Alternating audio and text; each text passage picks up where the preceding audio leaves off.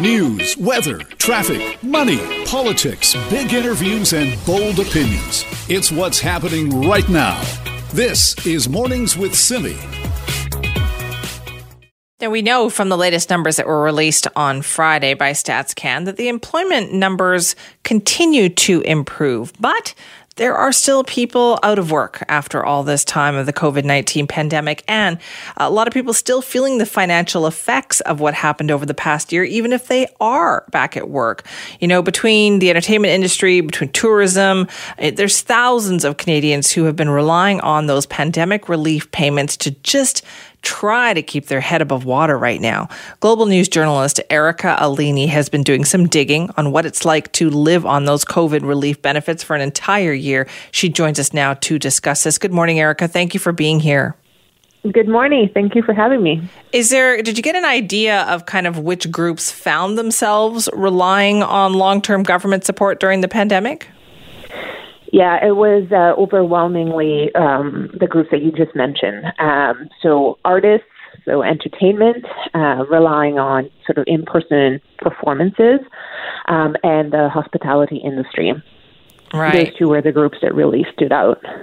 And what did they say about, the amount of money that they had, and what was it like? What has it been like for them? So everyone was very grateful. That was a sentiment that really came across very strongly. Grateful that the federal government threw together this plan as quickly as they did, and that it was $2,000 a month. There have been problems with the rollout of the CERB, but all in all, there was this overwhelming sense of, we're very grateful, because when you compare it to what people would have been able to rely on social assistance or even traditional EI, $2,000 a month is a lot. At the same time, if you have to live on it for a prolonged period of time, things get very tight. So that was the other sentiment. Yes, we're grateful, but, our savings are depleted. We've run out credit card debt, and we're just barely getting by. Yeah. So are that same group of people then who had to rely on this support, are they worried about kind of getting back on their feet as it seems like things are getting back to normal? So that depends. So I've heard from one artist in particular. She was worried that there was going to be sort of a bit of a long runway to get going. So she said, even when things reopen, we're going to be the last ones to go back to normality, right? People may be wary of going to concerts, of going to crowded places. It takes time for venues to plan events and to book events. So it's not like, suddenly we're just going to go back into the swing of things. It will take us a bit to get back on our feet. And so she was saying, I hope that policymakers keep this in mind, that people in our industry, in our situation, need a bit of easing off of these government benefits. And then you also had, though, other cases in which people said the CERB and having sort of that more money and being a little more comfortable than they would have otherwise been on unemployment benefits allowed them to switch gears, to pivot, switch careers, and now they're making a lot more money than they were making before the pandemic, and they credited the CERB with giving them the resources that they needed to get going. What a wide variety of experiences, though, for the people that you talk to. Yes, yeah, and it's been a really interesting conversation. Is there apprehension, do you think, Erica, about kind of what the future now, the next few months hold for these people? So there was apprehension that there was this sort of cliff looming on the horizon with the CRB running out, but that's sort of less so now because in February the government announced an extension of both CRB and EI, so people are feeling better. I didn't, except for artists who are sort of saying, maybe we'll need some sort of scaled back benefit for a little bit longer. I didn't hear too much concern about what happens when the benefits run out, because I think there's a sense that Ottawa, the government's been there so far. And hopefully will continue to be there. Yeah, fingers crossed for those people. Erica, thank you so much for your time on that this morning. Thank you. This is Mornings with Simi. Well, let's talk about some of the winners, the losers, the history makers from the Grammys last night. It was pretty much just watching a whole lot of performances. I felt like very few awards actually got handed out. Joining us now is CBS News reporter Wendy Gillette for more on this. Good morning, Wendy. Good morning. Did it feel like that to you? Just a whole lot of performances? Yeah, definitely. But what a huge night for women, right? It really was impressive. Let's start with the history that was made. Like, what a night for Beyonce. Yes, definitely. The biggest female of all in the music world. Beyonce, of course, she broke the record for the most Grammy wins ever by any female artist or any singer, male or female. She won 4 more statues, including for Best R&B Performance for her album Black Parade and Best Music Video. So now she has 28 awards. So I guess, where are you going to put them all, right? Well, I guess she has, huge house, so maybe she can put 1 award in every room of her house. I'm sure she has 28 rooms in her house, so she can put 1 in every room. That would be really good. She can put 1 in every bathroom, 1 in every bedroom. She's now tied with Quincy Jones for the second most Grammy wins. And she doesn't have many more until she breaks the complete record, which is 31. The late conductor George Solti, I'm not sure the pronunciation of the last name, but it has the most decorated, he's the most decorated Grammy winner ever with 31. So only 3 to go. Right. But, of course, there's another female who broke some records as well, Taylor Swift. She also made history, becoming the first woman to win Album of the Year 3 times. And, she won it this year for Folklore. All right, so she had a good night as well. And so it seemed to me the other big winner last night was Megan Thee Stallion. Yes, and Billie Eilish won big as well. And she said that Megan Thee Stallion should have won for Record of the Year. Billie Eilish winning Record of the Year award for the second year in a row for All I Ever Wanted. And she said, well, I shouldn't have even won this. Megan Thee Stallion should have won. But she won 3 Grammys of her own, including Best New Artist and Best Rap Song for Savage, which also features, going back to the top of our conversation, Beyonce. Right. What did you think of the performances? It was funny because I was I wanted to see Cardi B and Megan Thee Stallion perform, but then I thought, well, they're not actually going to perform their hit song, are they? How can they do that on network television?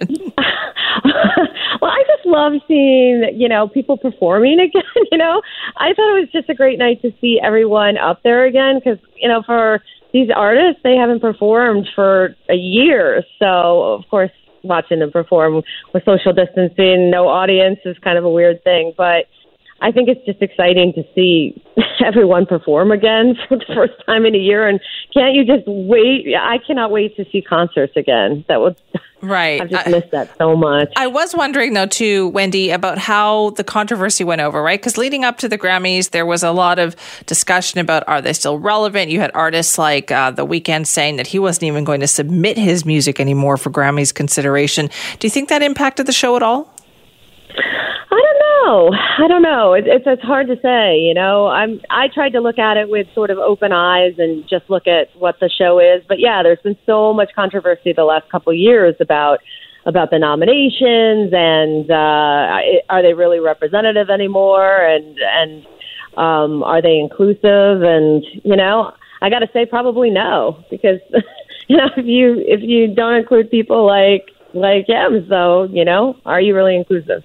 Right. Okay. So a big test, I guess, will be next year then when things do get more back to normal. This seemed kind of strange.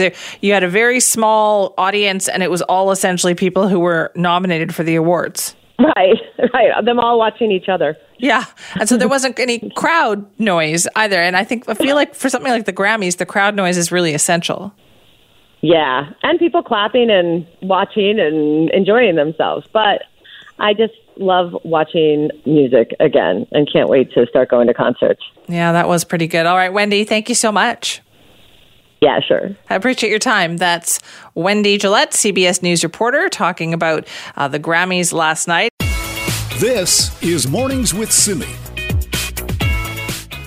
The Provincial Health Officer Order on Gatherings and Events has been amended to allow for outdoor gatherings for up to 10 people. That is Dr. Bonnie Henry. But of course, outdoor gatherings in your community, not traveling to somewhere else and having an outdoor gathering. But it does seem like there was this relaxing of restrictions, right, just before spring break. So what does that mean for some popular provincial tourist destinations? Well, joining us now is Dan Law, the mayor-elect of the District of Tofino, to talk about what he's seeing in that community. Thank you very much for being here. Yeah, thanks for having me, Simi. And when do you get sworn in as mayor? On the 23rd, 4 o'clock. Okay, well, not that you're keeping track, right? So coming up very, very quickly. That's right. Let's talk about what you have been seeing. Do you have concerns that spring break, is going to bring more people to Tofino? Well, there was the thought that we would have a crush of tourists coming, but personally, and I speak for myself here, as you know, I'm not the mayor yet, but mayor-elect at this time. So I haven't seen a huge amount of people here. There definitely is more people, but there certainly isn't. It isn't an overwhelming amount right now. Okay, so what have businesses, what are they saying? Is there a preparation perhaps for more people showing up? Yeah, definitely. We still have a lot of accommodation providers closed, and a lot of accommodation providers that are open for essential travel. They're restricting to Vancouver Island travelers as well. So there is a lower amount of accommodations open, and the businesses that are open have very, very strict protocols in place. So there's not restricted numbers of patrons. Restaurants are restricting the number of people in, and all the protocols in place, WorkSafe protocols, are quite strict. So it's great. Everybody's doing a great job here, I must say. Right. And how have the restaurants managed? Because we all know Tofino is a big, food destination as well. Have they managed to stay open? They have. A lot of restaurants have adapted and shifted quite well for the most part. So, they reduce numbers of patrons, of course, spread out over, so there's distancing. And a lot of restaurants have installed these plexiglass shields between seating. So that's been just in the last month they've been doing that. And boy, what else can I tell you? A lot of restaurants are doing takeout. So they've shifted to, they've closed down their seating and they're doing takeout, and people are eating outside, which is great. So Dan, from your experience, from what you've been able to observe then during the pandemic, would you say that, people from outside of Tofino pretty much listened? There were a couple times where Josie Osborne, the mayor at the time, said, we love you, but just don't come right now. Would you say that most people listened? Well, certainly over the winter, it was very quiet here. Last summer was an anomaly. I think everybody came. At least that's what it seemed like. It felt like that, right? Yeah, it definitely felt like that. And it was honestly, it was really overwhelming for a lot of the residents and even business owners and employees. Plus, you add all the COVID restrictions and everything else, and it's in the middle of a pandemic. Everybody's feeling stressed. It was an intense season last year. So you will be the mayor then right smack in the middle of spring break coming up, right, on March 23rd. Yeah, that's right. What would your message be then to people from outside of Tofino? So the district is following provincial guidelines. So we would say avoid non-essential travel for sure. And those people that do come, just realize that, it is, we are trying to keep everybody safe. Visitors, residents. It's a very small community, and we have very few resources, and we've got a small hospital. We're far away from major centers, so if there is an outbreak of COVID, it does impact people here quite a bit. So just to be very aware of safety. All right. We hope so. Dan, thanks so much for your time and best of luck. Okay. Thanks very much, Simi. That's Dan Law. He's the mayor-elect of Tofino. Hasn't been sworn in yet. Will be sworn in on March 23rd. Is replacing Josie Osborne, who was elected in the last provincial election. They are a little concerned in Tofino, as you heard. They had a crazy busy last summer. And I was reading a story on the weekend, and I thought it was an interesting, idea that once the restrictions are relaxed, once everything, people have been vaccinated and things can start to get back to normal, that places like Tofino, so the tourism industry should essentially brace itself for what the story described as an onslaught of visitors, because people have all this pent-up urge to go somewhere and do something. So these places that have been almost like the hardest hit when it comes to the pandemic could be the ones who, once things are over, have to rapidly scale up and deal with the huge numbers of people who are suddenly going to want to do that vacation that they had put off. Maybe they'd always planned to go there, and all of a sudden they do. Just the number of people who are going to start traveling as soon as this thing is over could be overwhelming for some of these tourist places, right? Anyway, if you want to talk about that, your plans for spring break or not, what you're planning to do, Simi at cknw.com. This is Mornings with Simi. As we've been hearing in the news, mass vaccinations for people over the age of 85 get underway all over BC this morning. Those clinics are opening up. But in Prince Rupert, different story there. Global News reporter Ahmad Agahi is there this morning, joins us now to talk about what's going on. Good morning, Ahmad. Good morning, Simi. How are you? I am good, thank you. So tell us, what is going on in Prince Rupert today? Well, this is different here. Now, we've been hearing that it goes by age in the rest of the province for folks that are able to sign up with for their COVID-19 vaccination. In Prince Rupert, that is different. Every adult that lives in this community, this city of 12,000 people, and a neighboring community of 400 people, Port Edward, is eligible to be vaccinated in the next couple of weeks, by the end of this month. And, from what I'm hearing from local officials here, the amount of people they have on hand to help with this vaccine rollout, they think that they can get through everyone much quicker than that. Oh, wow. That's going to be fast then. So why take these steps? What has been going on in Prince Rupert? Well, we're hearing that this community actually did quite well against COVID-19. They were very, very stringent early on, and there were nearly no cases of COVID-19 throughout the first year of the pandemic. But since the holidays, things have changed. There have been outbreaks at elementary schools here. There have been outbreaks mostly in the community. And one of the most devastating outbreaks, Simi, happened at the long-term care center, Acropolis Manor here in Prince Rupert.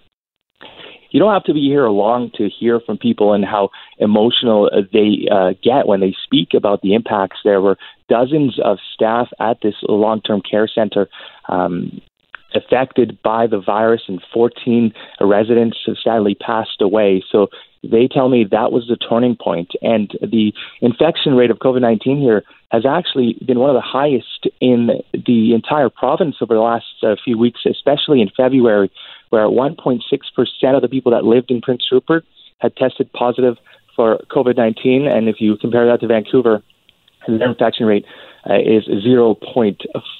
So you can see the difference. Yeah, no kidding. Big difference. So how is this going to work then, Ahmad? Do people make an appointment? Do they just show up at the clinic? How is this being rolled out? There have been staggered appointments. So the calls to a specific number for the community was set up by Northern Health last week.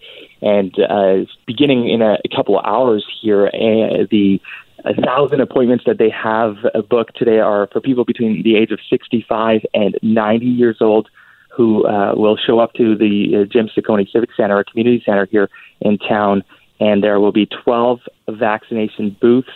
And they are hoping to get through about 1,000 appointments today. And really, it's a test today to see how efficiently they could do that, because as I was mentioning, they can probably up that number of appointments pretty quickly to even 1,300, I'm hearing, tomorrow and the days after that. Well, it sounds like it is also just a bit of an experiment to see how we're going to do this, other parts of the province when we start vaccinating more people.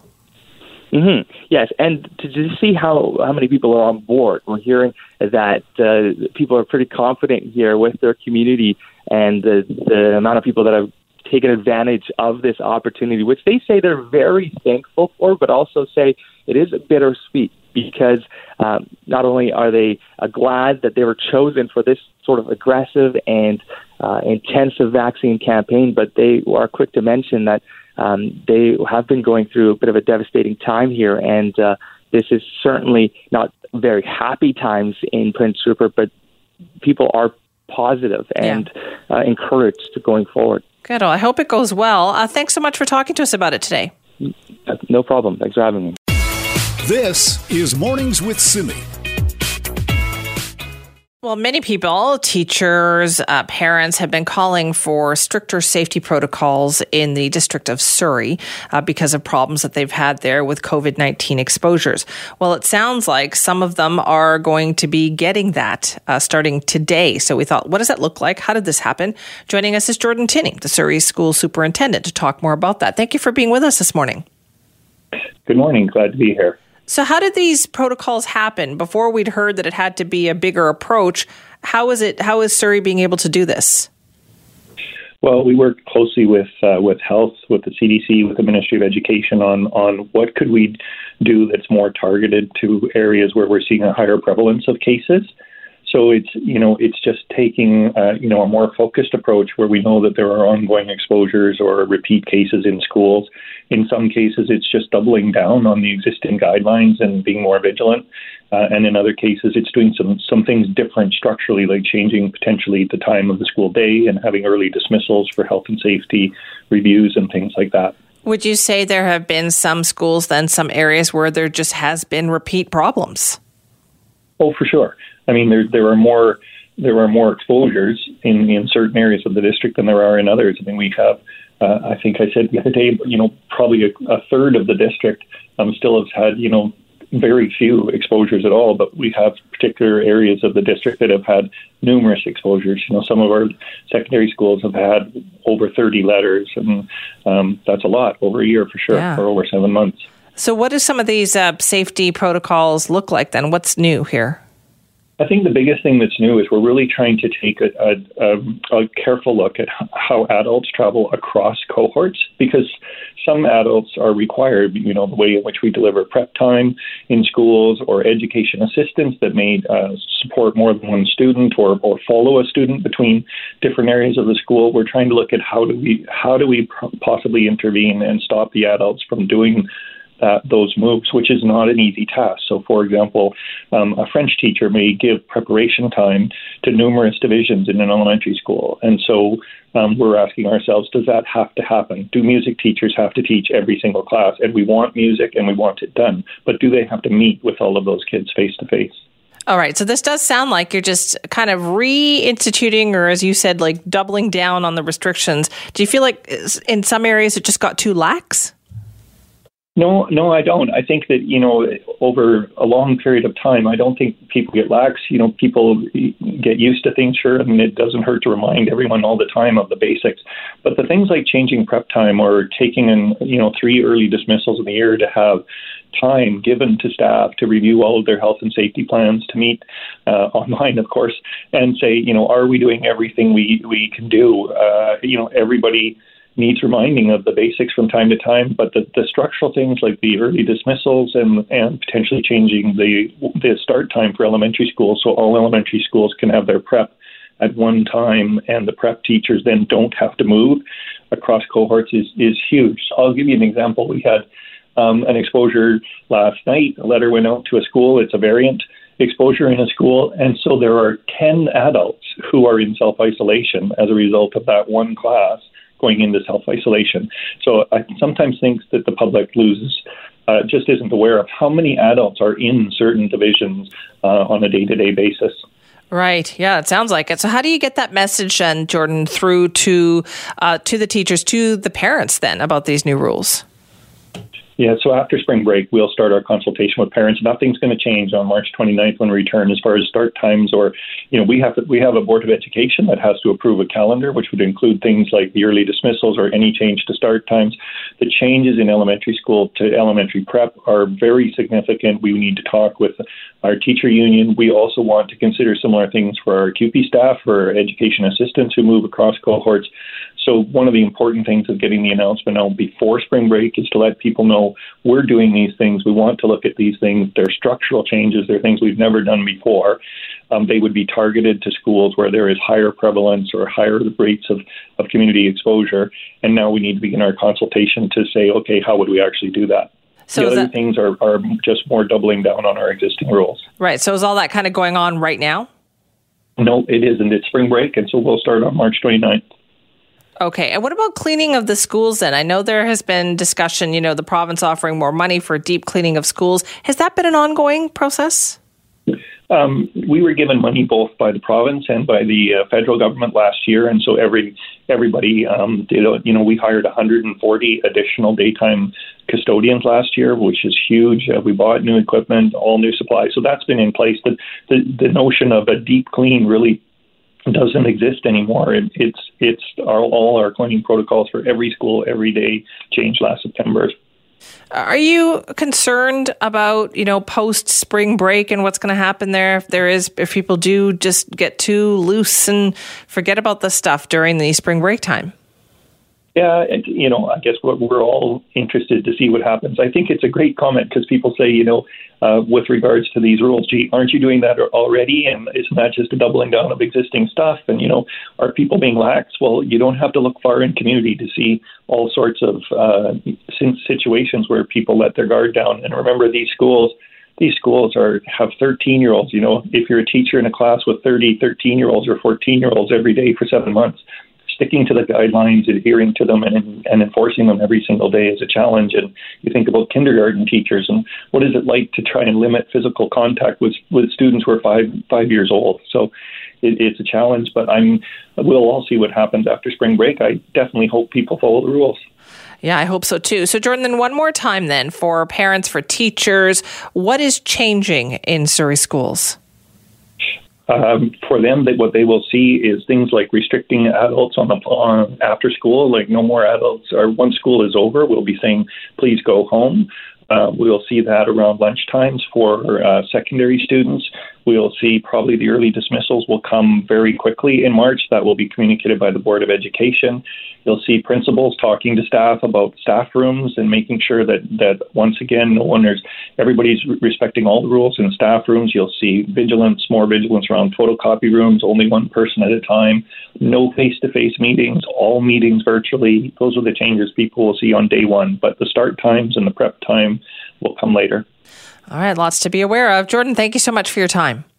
Okay, you're welcome. Take care. You too. That's Jordan Tinney, the Surrey School District Superintendent, talking about the changes that they're going to be implemented. They're on spring break right now, but they said towards the end of that spring break, this is when the discussions are going to ramp this up so that people understand what's going on. And you may wonder, why is this such a problem in Surrey schools? Well, to give you an idea, there's just more people in Surrey schools.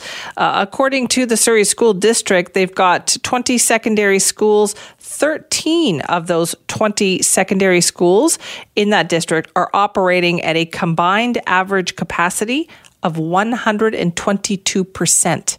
That's overcrowding. So social distancing is not easy when you've got a school that is already operating way above capacity.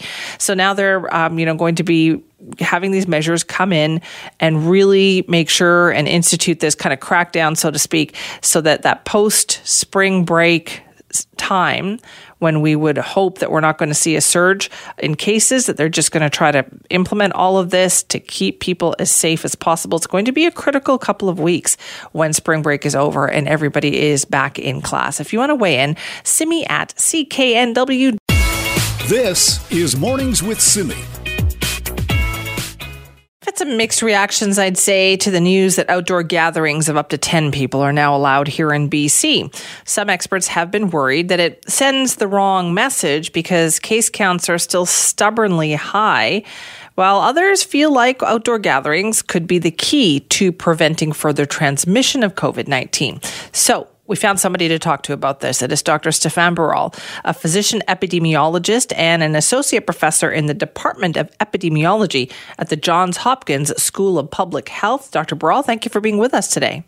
Yeah, thanks very much. Thanks for having me. How do you feel about the idea of spending more time outdoors as a way to fight COVID-19? Yeah, so I mean, I think it's critical. I think that, often we think of the alternative being people sitting home alone, but we know that's not the case. We know that often if people aren't socializing outdoors, they're socializing indoors.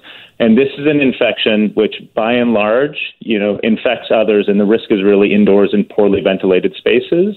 And so I think this idea of not only educating people about the safety of the outdoors, but really encouraging them and facilitating folks to leverage that safety and the ability to engage with others outdoors is critical at this point. Also, do you think by letting them do it outside, they will do it outside, and then we're not keeping anything hidden away?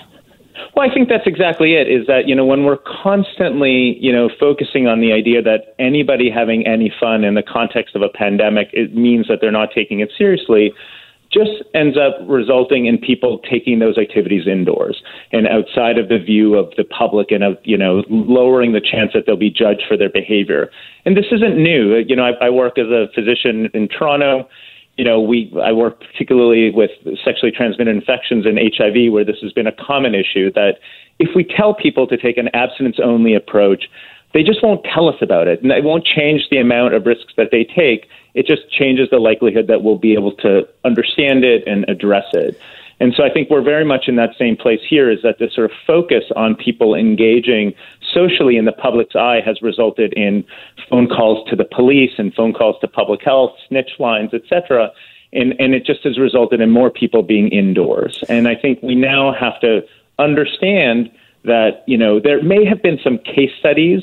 I looked through the literature. There have now been over 150,000 articles published about COVID-19. Wow. I reviewed them again. It's the most studied virus in history. I reviewed them again. There was like a case study maybe of an outdoors-only transmission, but we have to understand that, this is an infection that is happening in people's homes and in people's workspaces. And that requires us to protect those folks in those spaces. And it also means that we need folks to have the energy to engage in the sort of high-yield interventions like masking when they're indoors, preventing unnecessary indoor gatherings, all those things. But I think the idea that if we tell them not to do anything and just sit at home it's just not viable anymore. And we have to understand, using a harm reduction approach, that people are going to socialize, and the more that we can do to push them to socialize outdoors, especially as it's getting warmer, I think the less likelihood there is of transmission. So, Dr. Barral, what makes the difference then, being outdoors? I think there's a number of things. I'd say that probably the best predictor that we know, even indoors, of infection is the amount of ventilation that's there. And so in well-ventilated spaces, we see low risk, and it's just based on viral movement, that there's a relationship between how much virus you're exposed to and the risk that, like, some viral particles are going to be able to cross the mucosal membranes and find the cells that they need and infect those cells. And the idea being that it's probably like a few thousand viral particles that you need to be exposed to for an infection to be successful. And so inherently, just in the outdoors, there's just so much natural ventilation that happens that the likelihood of that is negligible, actually. And so, indeed, while I think it's really visible, like, you can see people socializing, and we saw protests last year, and famously over the weekend, we saw a vigil in the United Kingdom, and we've seen us shut down those events. But in fact, we've never really seen, surges related to the Black Lives Matter protests or any protests for that matter. And so I think this idea now is to start transitioning to thinking about what are the actual things that are causing people to be at risk. And those things are really related to where people live and where people work. And I think we need to start doing more in those spaces before we focus our energies on the outdoors. All right. Well, Dr. Barral, thanks for your time. Great. Well, thanks very much for having me. That's fascinating. Dr. Stéphane Barral, physician epidemiologist, Johns Hopkins School of Public Health. This is Mornings with Simi. For the last couple of weeks, we have been talking about ALS, and this is our final installment of that discussion. And today, we're going to look at the plight of BC residents who suffer from ALS and the struggle that they face just to find treatment. Dr. Charles Krieger is a professor of kinesiology at Simon Fraser University, who also works at the GF Strong ALS Clinic. He has been studying this disease for decades, and Dr. Krieger joins us now. Thank you for being here this morning. Well, thank you for having me. In all the time that you have been studying ALS, have you seen improvements? Have you seen things change? Yes. Well, I think that in the overall care of ALS patients has improved significantly since I started a number of years ago. And so I think that our overall ability to look after patients for their general patient care, I think, has improved. So that means management of respiratory problems, management of feeding problems. Those kinds of problems have improved. But unfortunately, where we've not been as successful is with regard to the control of the underlying disease. So you've heard, for instance, I guess it was Brad that was telling you about all the clinical trials that are going on. And those clinical trials are aimed at trying to find medications that will slow the progression of ALS. And now there have been some medications that have been shown to slow the progression of ALS, most notably the compound riluzole, also known as Rilutek. But it does so very modestly. So, for instance, as Brad mentioned and others have mentioned, the average ALS patient will live for 3 to 5 years, and with riluzole, so they may get an additional 3 to 6 months. So this is, of course, it's an improvement compared to nothing, but it's not, right, the kind of treatment that we're looking for. So would you say then most of the improvements have come in kind of the standard of care that an ALS patient can now expect to receive? Yes, that's true, particularly with regard to control of, improved respiratory care, which is, so that's not tackling the underlying disease, but just in terms of our ability to manage those respiratory problems. Do we understand ALS better now? Yes, we do, but it is more complex than we thought.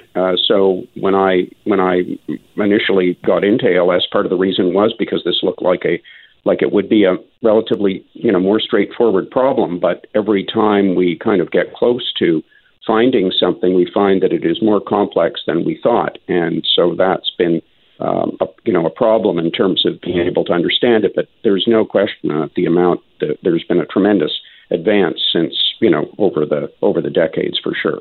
Yeah. Right. So you're saying when you first got started, you thought, hey, you know what, we're gonna get this thing in a little while. Yeah, you could say that. I thought it was going to be more straightforward a problem than it proved to be. So, I mean, as people have told you in previous talks, but the problem is the neurons that supply muscle, those so-called motor neurons, they will end up progressively dying in this disease. And it looked like it might not be a difficult problem to try to find substances that might improve the function of those neurons.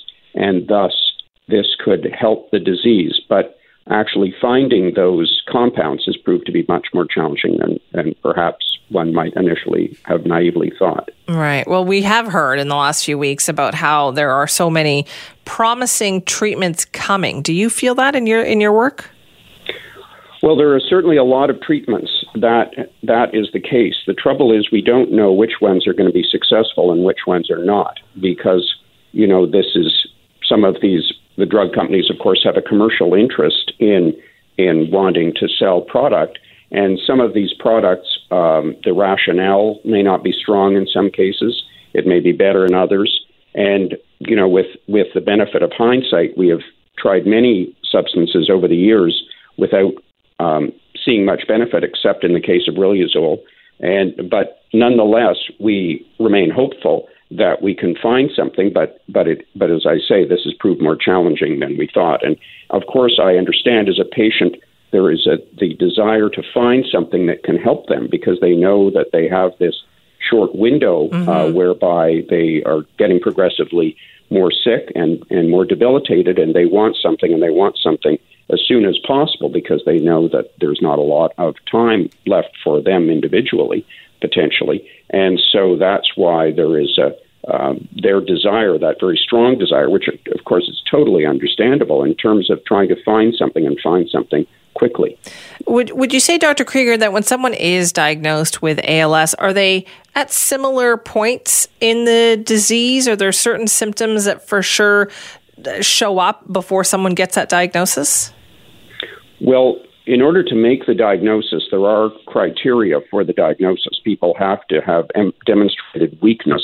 That means that there has to be objective evidence for weakness, and there has to be other features. But the weakness is the main problem, and it's also a progressive weakness. So the weakness just isn't like a static problem in terms of loss of muscle power, but one that is progressive. And I mean, with ALS, it affects different muscle groups differently, and it has a predilection for certain muscles that it acts on. But nonetheless, it is progressive, and that's what makes it so terrible, because among the muscles that it attacks includes the muscles of breathing. So then you're left with somebody who is having more and more difficulty being able to breathe. And another of the muscles that attacks is the muscles that involve, say, chewing and swallowing. So again, you have people that are progressively losing their voice, losing their ability to chew and swallow. And then, of course, there's problems with their nutrition, and that can compound the clinical course, making them deteriorate more quickly than they might otherwise do if their nutrition was adequate. So those are some of the problems that we have, but not all, because of course you've got the generalized weakness in most patients as well. So they all have weakness in their hands and feet, arms, and so there's less of ability to do self-care as well. So all of these things make ALS just a terrible disease. So challenging. Dr. Krieger, thank you for your time this morning. Okay, well, my pleasure. Thank you very much. It's Dr. Charles Krieger, a professor of kinesiology at Simon Fraser University. He also works at the GF Strong ALS Clinic and has been studying ALS for decades, 30 years. He's been working on this, thinking that, we're going to crack this thing. There are some promising treatments out there, but we still have a long way to go. This is Mornings with Simi. Well, you talk about an earthquake this morning in the Canadian business landscape. Rogers has announced their intention to buy Shaw Cable for more than $20 billion. So what are the implications of this deal? Really, what does it mean for you, your cell phone bill, your cable bill, your internet bill? Well, joining us now to talk more about that is Bloomberg Canada's managing editor, Derek Decloé. Derek, thank you so much for being here. Thanks for having me. Were you surprised to hear about this? Yes, I was. This is a combination of these two companies is something that's been talked about for a long time as a possibility, but it never really seemed like it was imminent. But here we are, and it's really a combination of companies controlled by two of the most prominent families, in the business. And so your first initial impressions of this, then, what kind of impact do you think Canadian consumers are going to feel? Well, a lot of that depends on where this goes, because the big impact in terms of competition is that Shaw owns Freedom Mobile. They're the number 4 player in Canada. Rogers is obviously the one of the big 3 giants in wireless. So the real question here is the government of Canada going to allow this to go through without any promises or additional regulations on wireless pricing? Because then in markets like Vancouver, you would go from 4 significant players to 3, and that normally means the prices rise. So what will the government try to extract by way of promises from these companies? That's the big impact, I think, on the consumer side. On the cable side, they don't really compete. Shaw is, as you know, based in the West. Rogers really focused on Ontario and the East, so they're not. It doesn't really take competitors out of the market for the most part on cable TV and internet services and that sort of thing. Okay, so what does it mean though for other companies like TELUS, for Bell? Well, I think if you look at the stock market, both TELUS and Bell are falling, and I think that's just the market's reflection on the fact that they're going to have potentially a much tougher competitor here. Rogers will be a much bigger, stronger company with more cash flow, more ability to compete on a marketing basis, more ability to compete for wireless spectrum that the companies need to build out 5G networks. So if it goes through as planned, you're still going to have three really huge companies sort of battling for market share, but Rogers will have something of a size advantage compared to where they are today, which could be bad for TELUS and Bell. Right. You said if it goes through. Do you think this will be challenged by the government? It's hard for me to see the government just letting this pass without asking for something in return. There could be any number of things, right? I mean, they could, as they have in the past, the competition authorities could force Rogers to divest certain assets in order to make sure that there's adequate competition. They could come out with new regulations on how much your wireless bill can be or the cost of data, that sort of thing. There will be some set of conditions. That being said, it's hard to see the government blocking it entirely. It does create a bigger Canadian company with more capacity to invest, and that is the argument on the Rogers and Shaw side. If you want first-rate 5G services Canada, you need to allow companies to be big enough to spend the billions of dollars to make that happen. Oh, boy. Okay, Derek, thanks so much for talking about it this morning. Thanks. Appreciate that. That's Derek Duclos. He's a Bloomberg Canada managing editor talking about the huge deal where Rogers has announced its intention to buy Shaw Cable for about $26 billion. That includes debt and paying for shares. Lots of speculation about how this is going to impact markets and customers right across the country. More to come on that. That story just broke early this morning.